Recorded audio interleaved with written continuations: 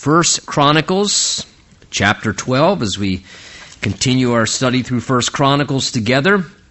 At this point here in chapter 12, we're looking at the life of King David, and again, just sort of a summarized form we get in Chronicles of much of what we looked at in 1st and 2nd Samuel and 1st and 2nd Kings, the book of 1st and 2nd Chronicles, a book written to encourage the exiles returning back to Jerusalem after the captivity there in Babylon for 70 years. And so really just giving some summarized forms of some of the highlights of things that happened, times when God's people were in their unfaithfulness, still taken care of by the Lord. God still brought victories to them and helped them. And God's plan continued to unfold through them. And so particularly we're continuing to keep our focus on the Messianic line. That's kind of the purpose behind 1st and 2nd Chronicles. So that's why, of course, we find ourselves zeroing in on the life of King David, as we know Jesus would come through David's lineage. Now, as we come to chapter 12 here,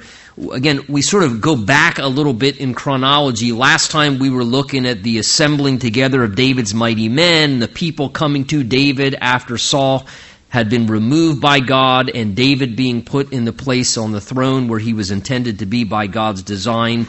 Now, as we come to chapter 12, we kind of just revert back a little bit. As we come to the end of the chapter, again, we'll see them coronating David and welcoming David as their king. But chapter 12 gives to us really sort of the assembling of David's army and David's military as David's about to ascend to the throne, but it kind of takes us back during the time when he was still on the run in the wilderness, during those years when God was shaping his character in the wilderness, because remember, there was a gap of time between David's calling and anointing and David actually ascending to and operating in the capacity of being the king that God intended for him to be. There was character shaping and development that God did for many years, and there was that gap of time. So we kind of are in that gap of time now, as chapter 12 gives us a reference to the people starting now to rally around David right before he ascends to the throne.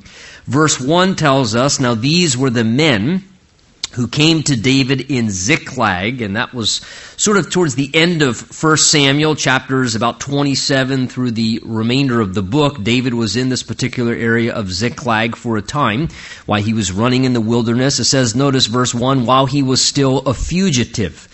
And remember, that's kind of how David lived for a while. He sort of had like a Robin Hood existence. He was running around the wilderness, and Saul was always pursuing him and trying to hunt him down. Remember, because Saul was insecure, he realized that he was not in right relationship with God, that God was about to remove him, and that David was God's anointed king. And so Saul was doing everything he could to stop the plan of God, to remove David, to seek to find ways to eliminate David. And so David, continuing to refrain from retaliating against Saul, kind of just kept moving from cave to forest to wilderness to different locations. So he's kind of living like a fugitive, wandering around during this time from Saul the son of Kish, it says.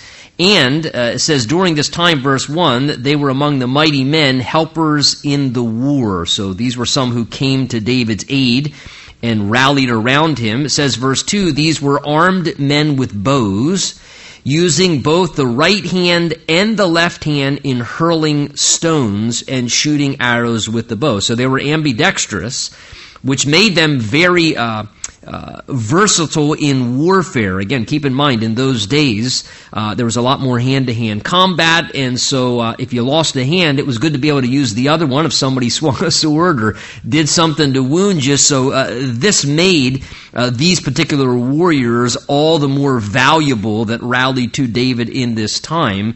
What's insightful is verse 2 tells us, notice, these who are being described here that came to David, it says they were of Benjamin, Saul's brethren.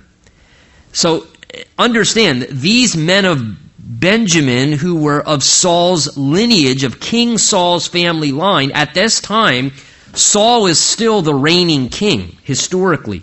At this time, Saul is still on the throne, so it would behoove these people, and it would be much more to their benefit and make their life a lot easier if they remained in allegiance to Saul, because he was on the throne. It would be much better for them, a lot less risk, a lot less personal cost, and it would make their life much more easy and prosperous if they remained in loyalty and alliance to Saul. But yet in the midst of this, they choose to turn away from Saul and what that may give to them as far as personal benefit. And we see them now come and give their loyalty to David, acknowledging, in a sense, David as their king, wanting David to reign over them. So we see them kind of coming now and making a commitment to David, you might say, at great personal risk and great personal cost. It would not be easy for them, being of the family line of Saul, to break away from Saul and to come make a commitment to David as their ruler and as their leader. But in some ways, they were more concerned about being in relationship with the right ruler than they were their own personal benefit or prosperity or whatever in their lives. And I think in some ways this is a very fitting picture of what we at times choose to do by embracing Jesus as our rightful king and as the ruler over us. Certainly, by all means, in this world in which we live in, it would, for many of us, would it not? It probably, for many of us in some ways, would be a life in some ways of greater ease, less hassle, less personal cost, less persecution, less difficulties, less problems at times, if in this very anti-Christian world culture, we continue to follow the ruler of this present age, who's the devil, and just kind of went with the way the world is going and continue to do that. It'd be a lot less cost and risk and difficulty for us. But we choose to be in right relationship with the proper ruler, with Jesus, and submit to King Jesus. But that comes with a personal cost. There is a cost attached to following Jesus. There is a risk involved in choosing to live for Jesus in this world. Remember, Jesus himself even made it very clear when he said, before we become his disciple, he said, you should count the cost. There is a cost. So if you find yourself saying, man, I can't, this is kind of costing me to follow Jesus. Well, right. That's part of the package. It's costing you now. There's great personal cost now, but there's great value and benefit that goes along with it as well. There's peace that the world knows nothing about inside of our soul.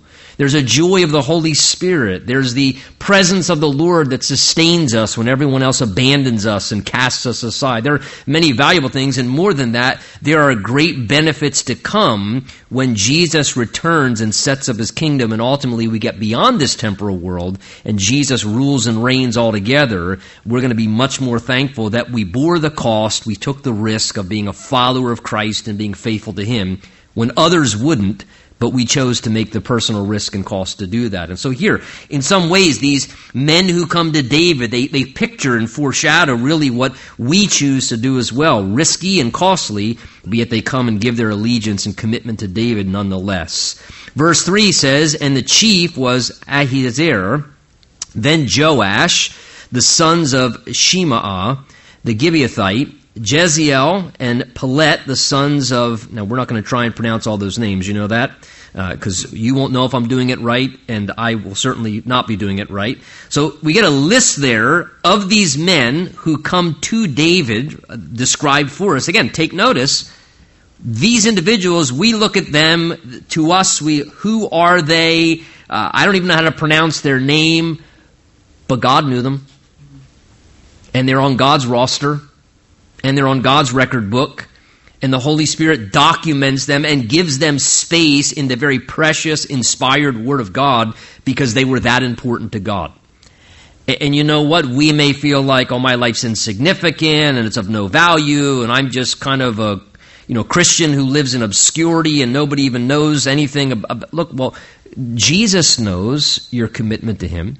Jesus knows that maybe in your family life that you are making the personal cost and the risk to keep following him when no one else in your family is, or that you're willing to continue to be faithful to him when maybe others around you aren't. He knows your name, and it's on his record books, and he's got it documented, and he's fully aware of your faithfulness and is going to reward you accordingly because he sees your love and commitment to him.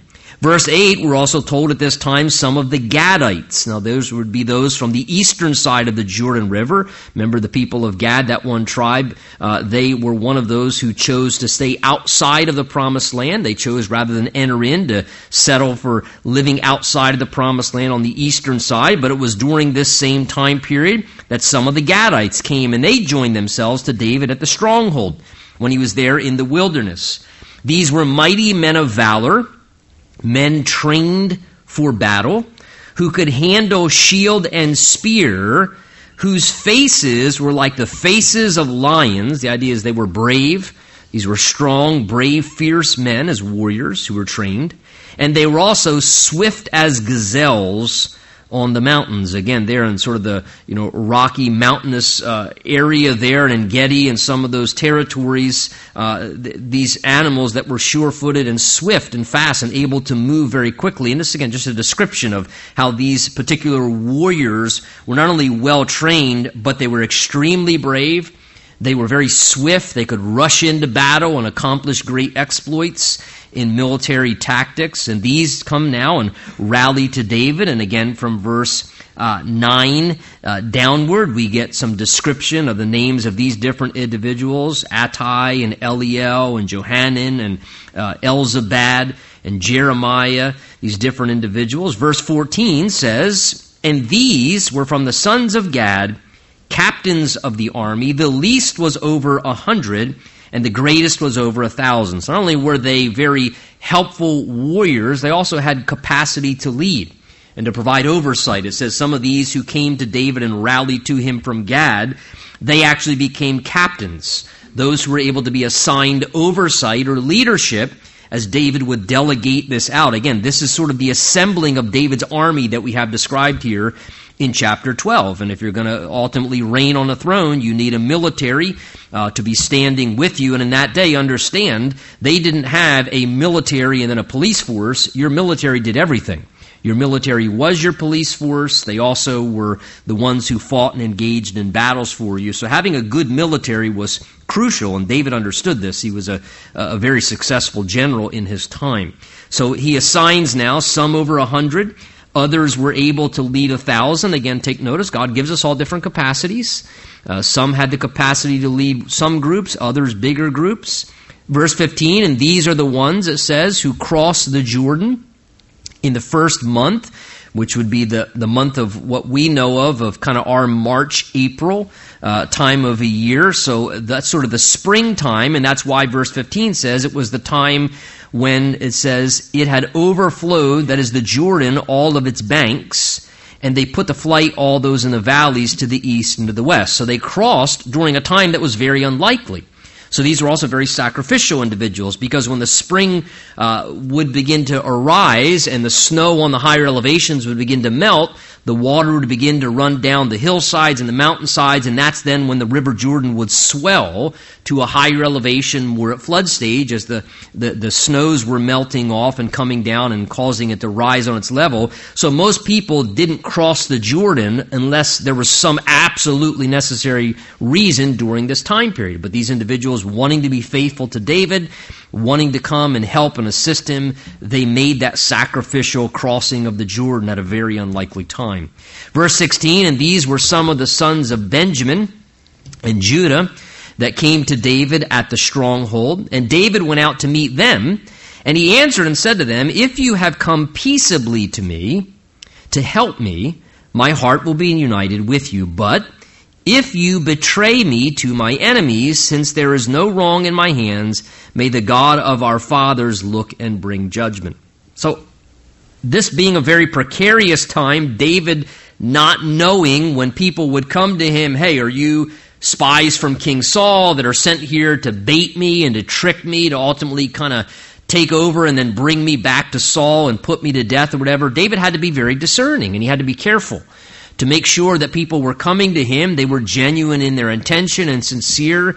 But at the end of the day, you notice David's using discernment, but he also is just trusting the sovereignty of God.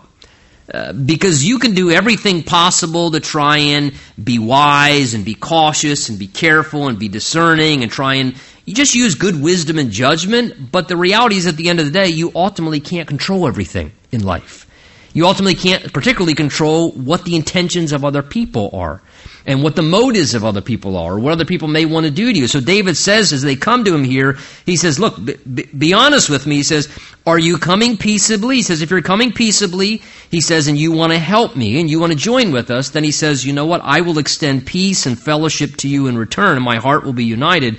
But he says, if you're coming to betray me, if this is a tactic of betrayal and you're just here to betray me and then turn me over to Saul so I can be put to death, he says, since I'm innocent in this situation, he says, then may the God of our fathers look and bring judgment upon you. David doesn't say, if this happens, then you know what?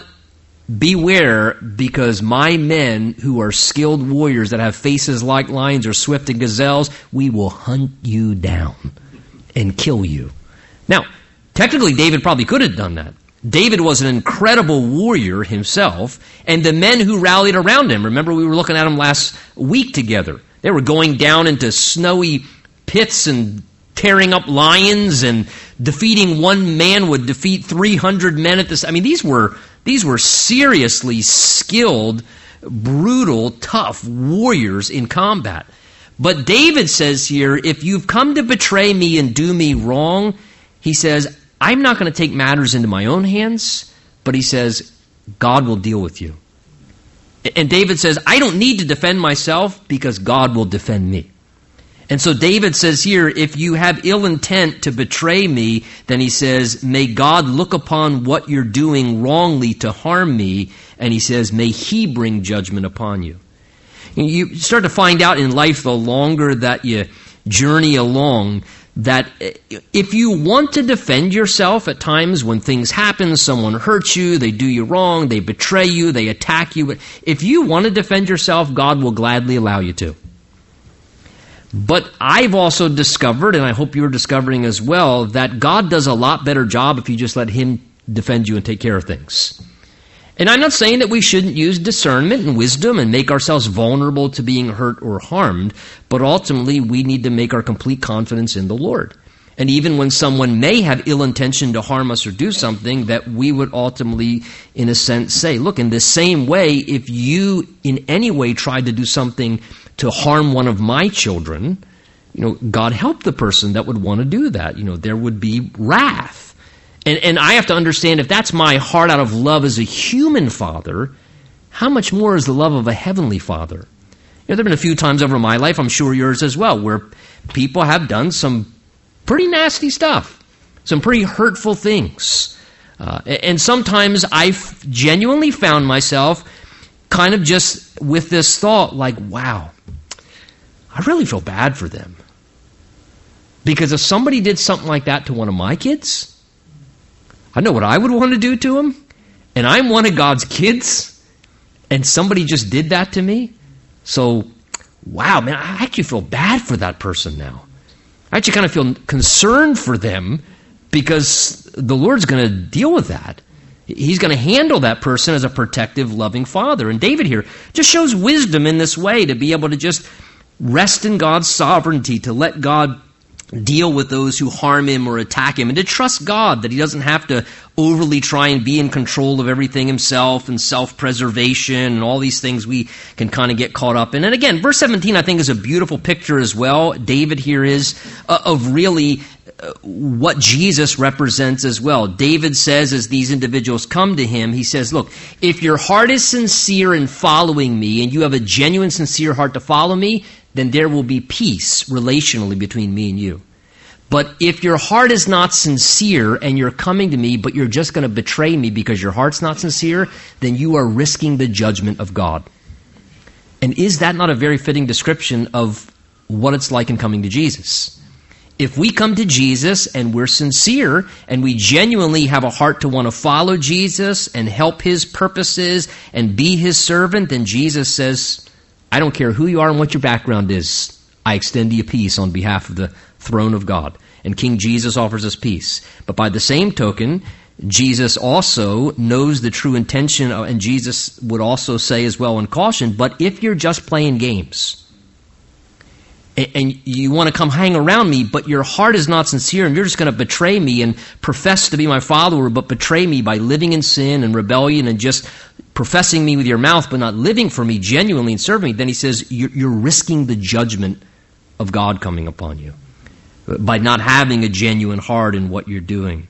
Well, verse 18 tells us that at this time, then the Spirit of God came upon. Notice we see these phrases in the Old Testament, even as we do in the New Testament, prior to the time when we're indwelt with the Spirit. Even in the Old Testament at times, the Spirit would come upon people. He would rest upon people with power and anointing.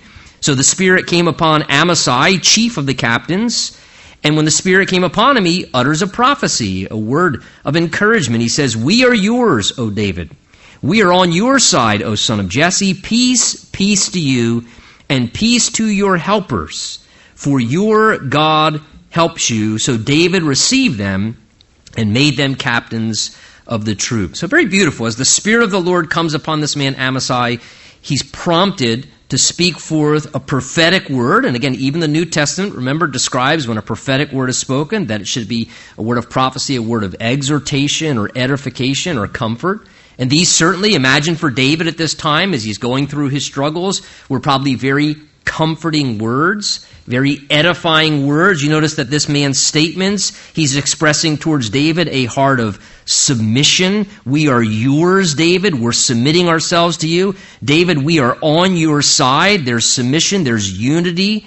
And he says, "And may the peace of God be upon your helpers." And then he says this very encouraging thing. He says, "For your God helps you." David, your God helps you. We can tell that God's helping you. And what a wonderful thing as we perhaps are moved by the Spirit at times to maybe just not only let people know that we love them and we're supportive of them, but I think, man, sometimes just the simplest things like being prompted by the Spirit of the Lord to say something as simple as what you see there at the end of verse 18, this little prophetic statement, "Your God helps you." Perhaps, tonight, tomorrow, maybe this week, the Lord may have you in a situation where maybe the most valuable, encouraging thing you could say to somebody is, "God's going to help you. God's going to help you. You're not alone. God's going to help you through this. God will help you to deal with what you're dealing with or to face what you're facing or to get through what you have to get through." And what a wonderful, simple way to just speak a word of reminder to someone that can be such an encouraging, edifying, comforting thing. That in the midst of what they're going through, I just imagine how that must have sounded to David for him to hear from this man. "You know what? Here's what I know, David. Yeah, you may be, in a cave right now and it's dark and difficult and you're living like a fugitive, but you know what, David? God helps you. He's helping you, and He's going to be helping you, David. I can tell God always helps you." And how encouraging that must have felt for David, I imagine, to hear that. And maybe it's something we could pass on as a word of encouragement even to someone in the midst of our lives right now. Verse 19, "And then some from Manasseh," it says, "defected to David when he was going with the Philistines to battle against Saul. But they didn't help him, for the lords of the Philistines sent him away by agreement, saying he may defect to his master Saul and endanger our heads." Remember, that was that little season of time there where David got so discouraged he ran off, and he actually started thinking he was going to go out to battle with the Philistines, and God kind of sovereignly intervened, and it wasn't anything of David's doing, but the Philistine people actually said, hey, you're not going out to battle with us. Get out of here. And God sovereignly got him out of a mess that he didn't even know how to get himself out of himself. And sometimes God does that. Verse 20, "And then he went to Ziklag. Those of Manasseh who defected him were Adnah and Jozabad and Jediel and Michael and Elihu and these different individuals, captains, it says, of the thousands who were from Manasseh. And they," verse 21, "they also helped David against the bands of raiders. For they were all mighty men of valor, and they were captains in the army. For in that time they came to David," notice, "day by day to help him, until it was," here's our summary verse, "a great army like the army of God." So again, that's what this is describing here. The growth of David's army, the gathering of David's army coming together as it becomes a great army. It says these men were assembling around him to help him. And verse 22 says they were coming to him day by day to help him. Every day, day after day, God would just send help again. And they kept just assembling to David until it became like a great army. It's kind of like the picture of the army of God from the heavens as David's military's rallying around him. Now, verse 23, down towards the rest of the chapter, just gives us the numbers of the different divisions or tribes that came to him from the 12 tribes of Israel. It describes the different people who came to him during the time. It says, verse 23, notice, they came to David at Hebron to turn the kingdom of Saul over to him according to the word of the Lord. So it's going to give a list of the different numbers from each tribe who come as God is, verse 23 says, now turning over the kingdom to David according to the word of the Lord. This was the time, the set time had come, the moment had come to pass where after a big duration where God said, that's it, it's time to turn over what Saul's been doing to David and to put David on the throne, and these are the different ones that came to him. Verse 24 says that from the tribe of Judah, remember that was David's tribe, 6,800 came to him who were armed from war. Verse 25, from Simeon there were 7,100. From Levi, 4,600. It says, verse 29, from Benjamin came other relatives of Saul, 3,000. Until then, it says, the greatest part of them had remained loyal to the house of Saul. Of the sons of Ephraim, 20,800, mighty men of valor, famous men throughout their father's house. In verse 31 of the half-tribe of Manasseh, it says there were 18,000 that came to David who were designated by name to make David king. Verse 32, interesting little statement, of the sons of Issachar, it says, who had understanding of the times, to know what Israel ought to do. Their chiefs were 200, and all their brethren were at their command. So a little interesting insert there, verse 32, of the people of Issachar, it says they particularly were those who had understanding of the times, who knew what Israel ought to do. The idea is they sensed what was going on at this time. They sensed the times were changing.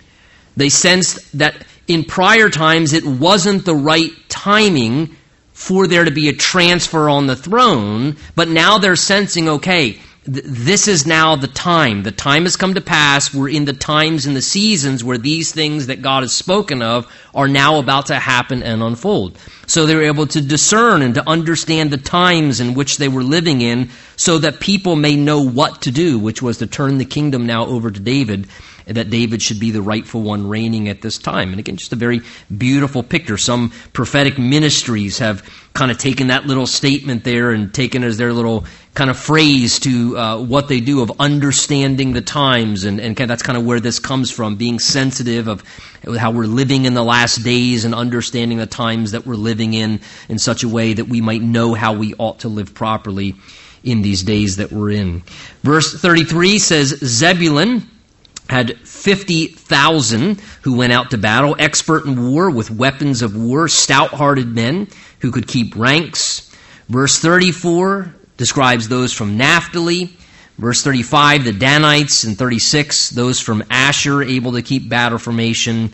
And then verse 37 rounds things out with the Reubenites. Again, another, notice, 120,000 for battle with every kind of weapon of war. So notice, quite an army. Ultimately, this ends up being a few 100,000 people. So David's amassed a pretty good army at this time as God is rallying people around him, recognizing who he is. Verse 38 says, all these men of war who could keep ranks came to Hebron with a loyal heart to make David their king. Remember, David reigned 7 years in Hebron as sort of the ruler over just Judah and Benjamin in the south.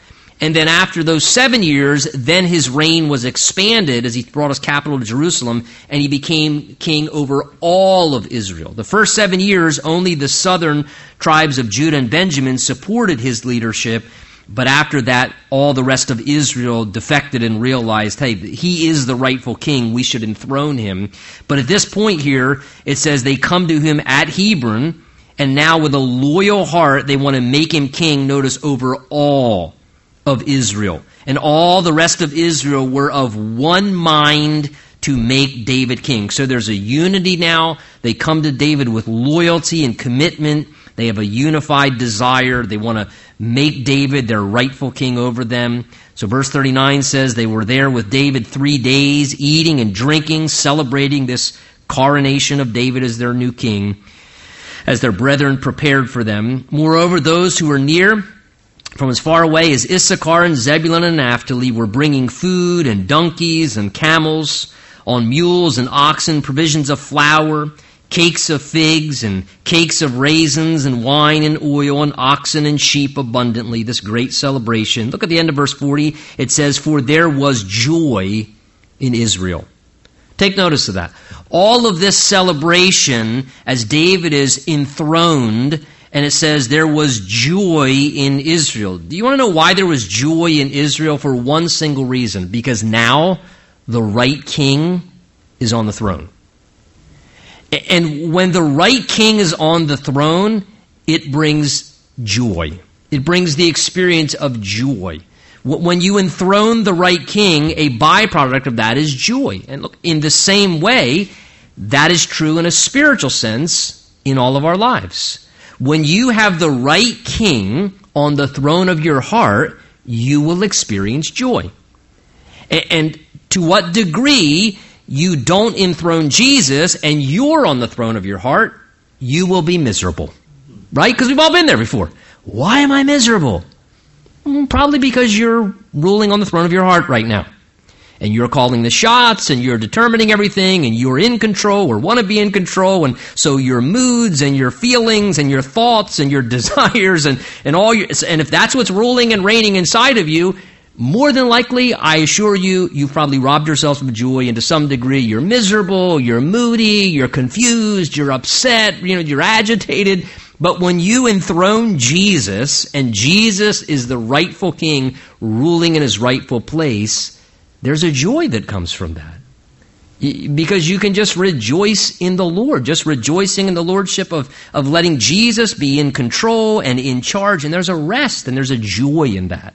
And what a wonderful thing here. The people were experiencing joy because the right king is now reigning on the throne.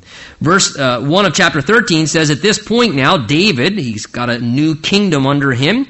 He consulted with the captains of the thousands and the captains of the hundreds, with every leader.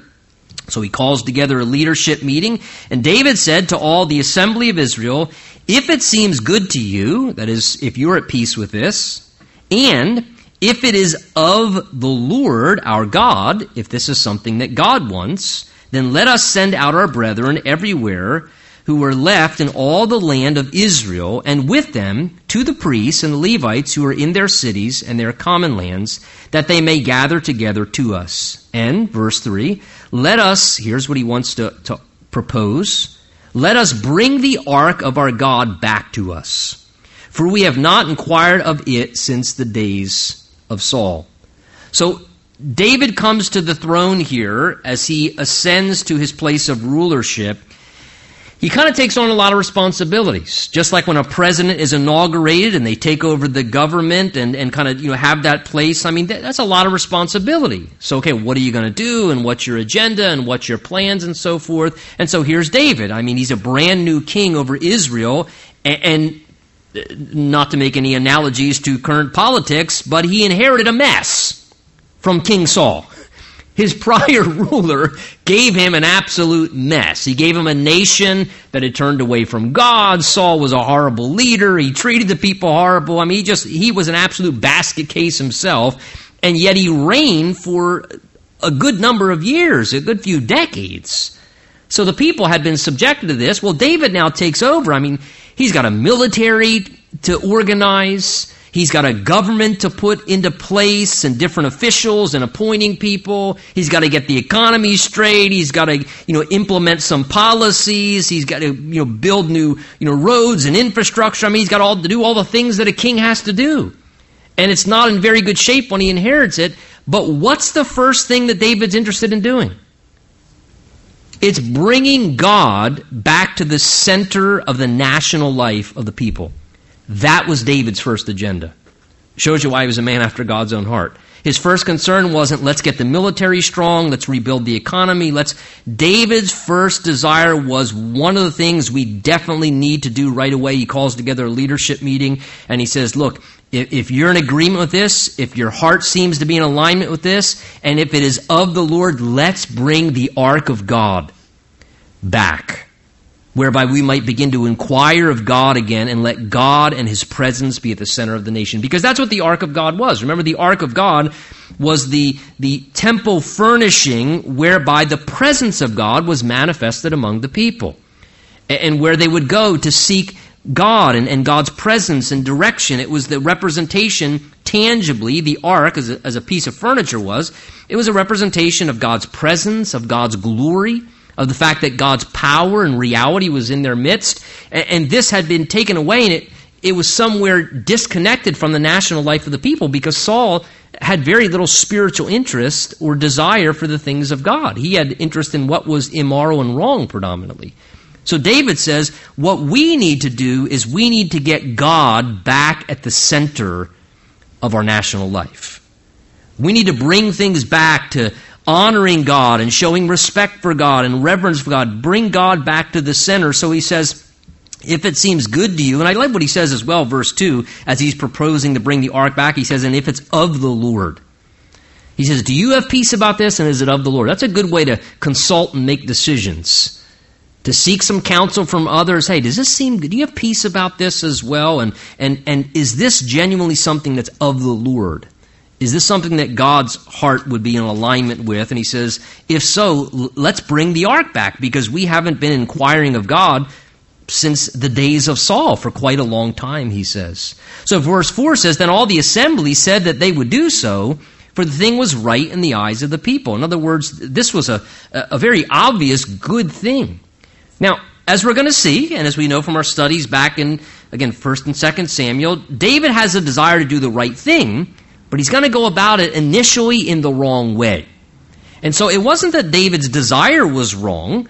A lot of times David had wonderful desires, but the way that God wanted to accomplish things sometimes wasn't the way that David himself envisioned God wanted to bring it to pass. That happened as well with the building of the temple. Remember, David wanted to build the house of God, and that was in God's heart. David was in tune with the Lord. He was hearing that this is what God wanted to do, but ultimately God said to David, David, it's good you had that in your heart. That is what's in my heart too. But David, I actually have some different ideas. I intend for Solomon to build that, and I want to build you a house and give you an eternal heritage as the Messiah would come. So again, at times we may have the desire of God in alignment with what we want to do, and something's of the Lord, but we also not only need to do the right thing and do what God wants, we also got to go about it the right way.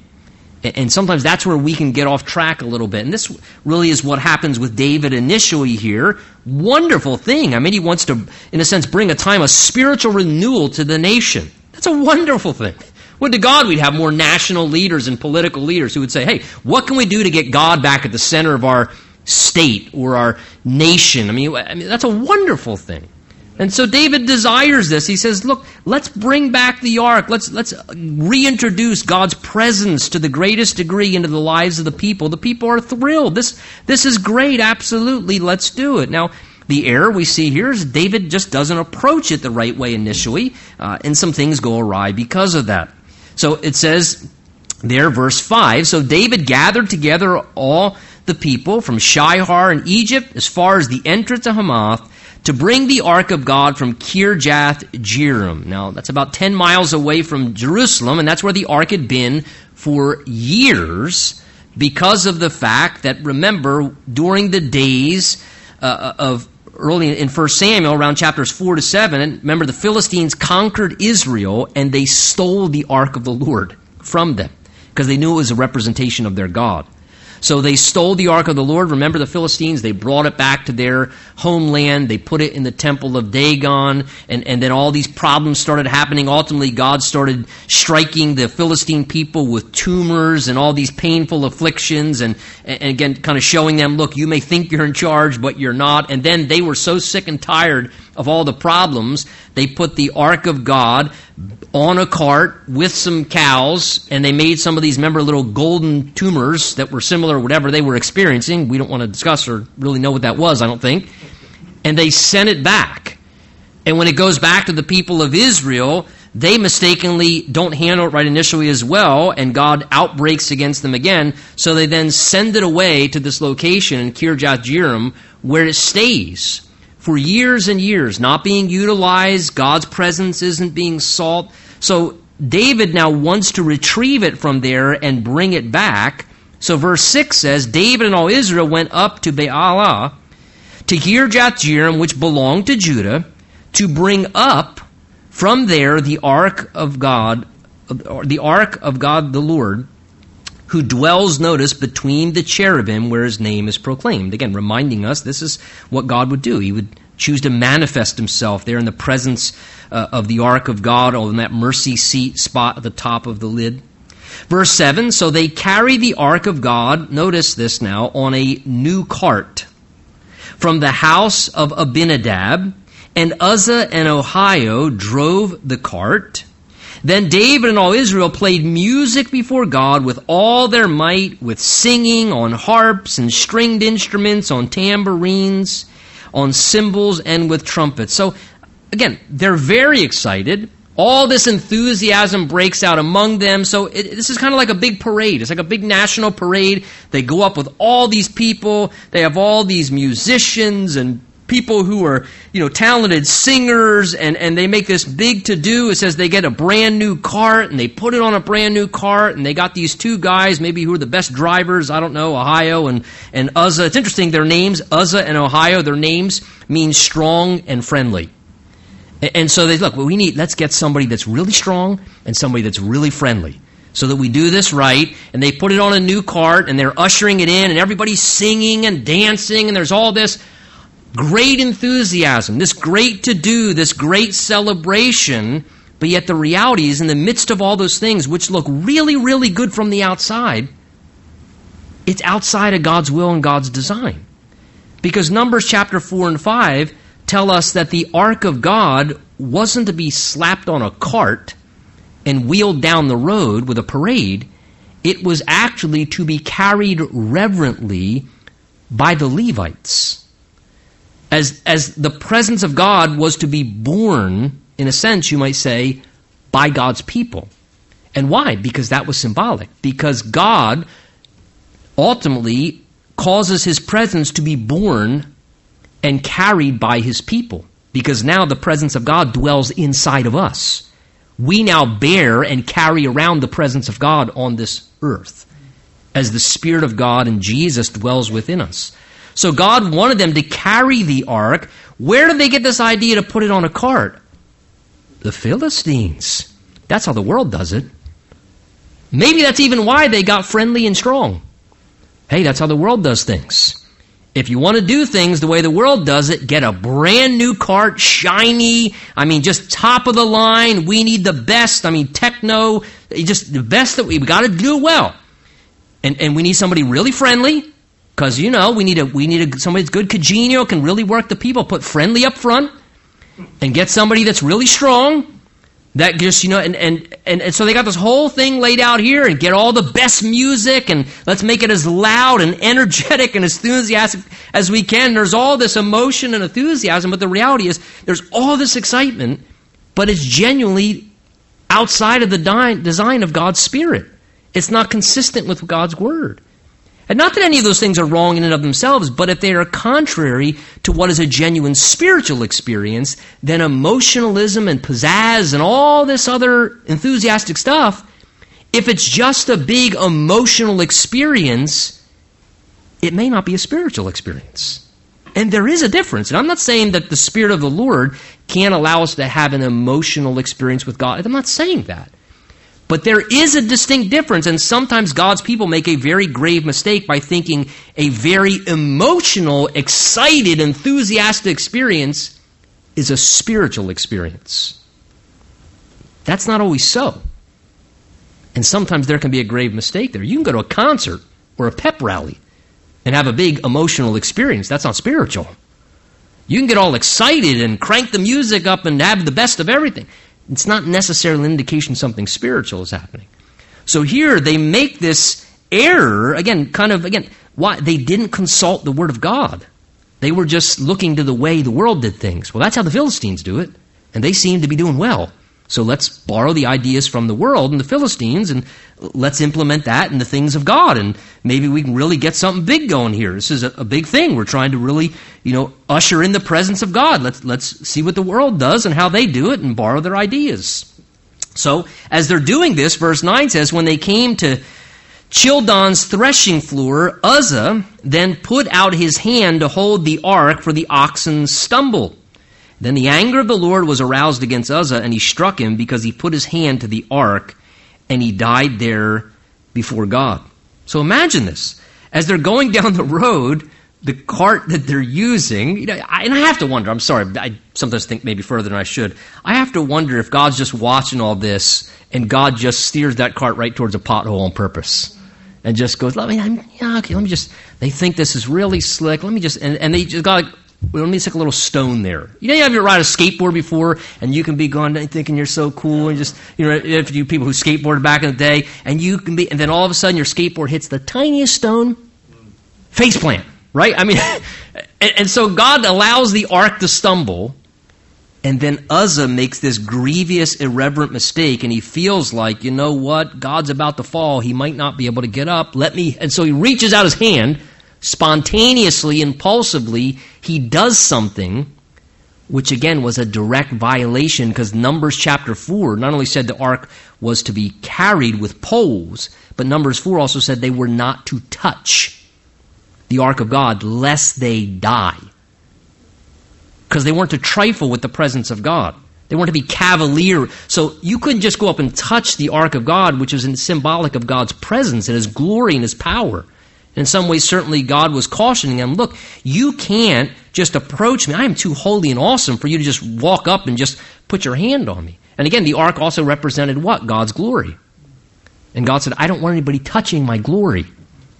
And so he reaches out to try to impulsively just do this, again, violating the word of God, and ultimately God judges him right on the spot, and he dies. And imagine this reality as they're going, all this party, thousands of people, right? You got this big parade and all this excitement, and then all of a sudden this happens. I imagine a hush went over everybody in the crowd. And all of a sudden, oh my goodness, what just happened? Because now something horrible has happened. A man's actually lost his life as he tried to spare the ark from falling over. He was worried and thought he was doing something helpful, and really it ended up actually being very detrimental as he lost his life in the process. Verse 10 says, then the anger of the Lord aroused against him. He struck him because of what he did. He dies on the spot.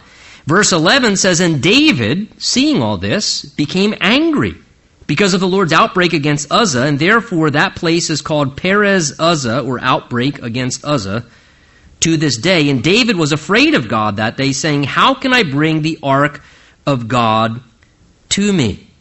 So notice David's reaction. David basically has three reactions. When this experience happens, it says first David's afraid, first David's angry, then he's afraid, then he's disappointed. Things don't go the way David intended them to go. This is the problem here. David had an idea. He was excited about it. He was enthusiastic. He got the whole thing in motion. He's got all these people and everybody on board. And now this humbling experience happens. And the first response of David is, actually says, David, he gets angry. Lord, how could you do that? Lord, I was trying to do a good thing. How would you kibosh my plans like that, Lord? And so right away, David's just angry. How could you do this, Lord? And so his first response, he's actually angry. Then he goes from being angry to then being terrified, because now he just realizes, whoa, that's like talking smart mouth to your dad, right? It's like, ooh, maybe I shouldn't do that because my dad could lay me out. And then he's terrified. Then it says he becomes afraid, and he's realizing, oh my goodness, the Lord has just severely, shown his displeasure in the situation. He was afraid of God. And then he ultimately says, verse 12, how can I bring the ark of God to me? In other words, he then goes from being angry to being afraid to then just completely disheartened and disappointed. He says, I guess just this can't happen. And he goes way to the other end of the spectrum. Now he's just completely giving up on the whole idea. Well, that's not right. How can I bring the ark? I guess God just doesn't want this to happen. I guess it's just not. And now he overreacts in what? Disappointment. And he just goes way to the other extreme, just thinking that this isn't even something that God would want to do. And that wasn't the case. It was just with God's way of doing things. God doesn't work by the MO of, the end justifies the means. That's our crazy idea where we think, oh, well, as long as there's a good end, it doesn't matter how you get there. And we make that mistake sometimes even as Christians. Well, as long as in the end you want to do something good, it really doesn't matter how you go about getting there. And God says, no, it does matter. I don't just care that you do the right thing, I want you to do it the right way. I want you to do it the way that pleases me, in alignment with my word and consistent with me being the one to direct what's happening, because ultimately then God gets the glory. And things stay in line with what God's design is. So verse 13 says, David would not move the ark with him into the city of David, but took it aside into the house of Obed-Edom, the Gittite. And the ark of God remained with the family of Obed-Edom in the house for 3 months, and the Lord blessed the house of Obed-Edom and all that he had. So David takes the ark, brings it over now again, not to Jerusalem, puts it in another person's house. We're going to see when we get to chapter 15, David's going to recoup, and they're going to go and get the ark of God, and they're going to bring it back to Jerusalem and put it back in the center of the national life of the people and bring God's presence back amongst them. Again, all of what was a good desire. God wants to do this, and God's going to do it. And David's going to say in chapter 15, what happened is the first time he's going to say, we did not consult God. In other words, we didn't pray about it properly. We didn't consult the Word of God. We didn't say, God, we believe you want to do this, but how do you want to do it? Or God, what's... And so sometimes we have to learn that lesson. And we have to go back and consult God and take a different approach and let God be the one to lead and direct things. And David's going to discover that over these next few months as he irons these kind of things out. But notice verse 14 in the interim, what the Holy Spirit wants to show us there is there was no problem on God's end. Because it says when the ark went to the house of Obed-Edom, it didn't say that he was striking dead all of Obed-Edom's relatives. No, there's no problem with God here. It says the Lord blessed the house of Obed-Edom and all that he had. The presence of God in that man's house, if you would, was bringing tremendous blessing to that home. Because that's the heart of God. That is what God wants to do. And you know, what a great reminder. Even as the ark of the Lord was blessing the house of Obed-Edom and all that he had, you know what, again, what's the ark of the Lord representative of? Can I remind you one more time? The presence of God and the glory of God. Do you want God's blessing on your household? Make the presence of God a part of your home. Welcome the presence of God into your home life and glorify God in your household. And God will bless. God will bless. Let's stand together.